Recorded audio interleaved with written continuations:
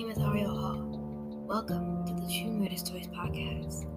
Today, I'm going to be reviewing a book titled The Life of a Murderer, Jack the Ripper, published in November 8, 2017.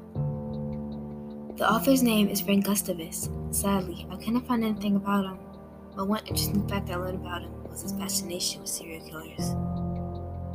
The book mostly focuses on the life of Jack the Ripper and his murderous ways. I chose this particular title because I personally find murderers very interesting. It's their way of thinking that fascinates me. The cover of the book shows Jack the Ripper walking away from his latest victim, that poor girl. The cover grabs my attention because it shows how he kills with no type of remorse or empathy. I learned a few things while reading this book, and they are that Jack the Ripper started to kill prostitutes out of anger. He thought his wife was cheating on him with her male friend, which was false. He believed that God sent him to do the deed of killing those poor women. A question I still have about the book was this photo ever released to the public? And how was he punished for his evil deeds? Life sentence? Death sentence?